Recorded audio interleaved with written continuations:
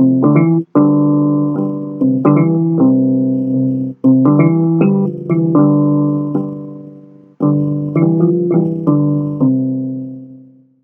study in fiction.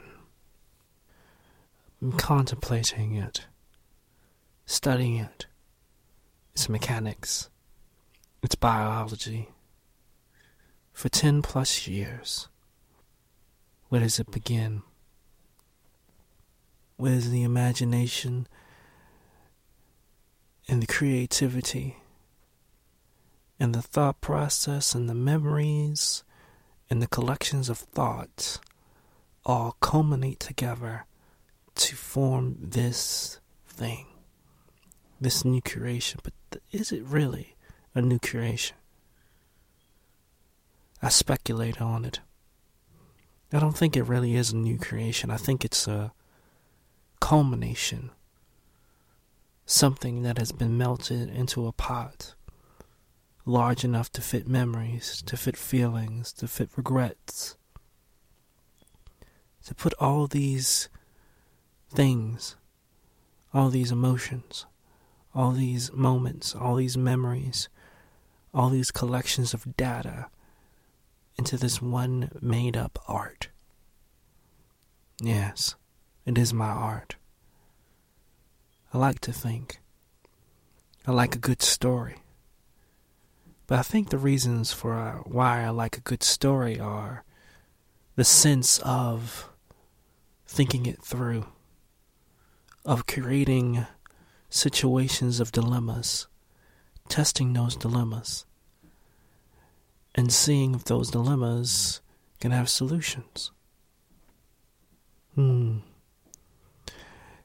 It's only human, you know. You have a good idea. You have a thought process of doing something. You weigh it out in your head, and then if you are a smart person, you try to dedicate your mind to theorizing, to trying to figure out if the thing you're setting out to do will work out, will pan out, and then you just let go. You let go of all that. Because if you are creative, if you have that need, that drive to form something, to get whatever's outside, whatever's inside of you outside, then you gotta let go. You gotta let go of the fears, and you gotta let go of all that. And you've gotta just start.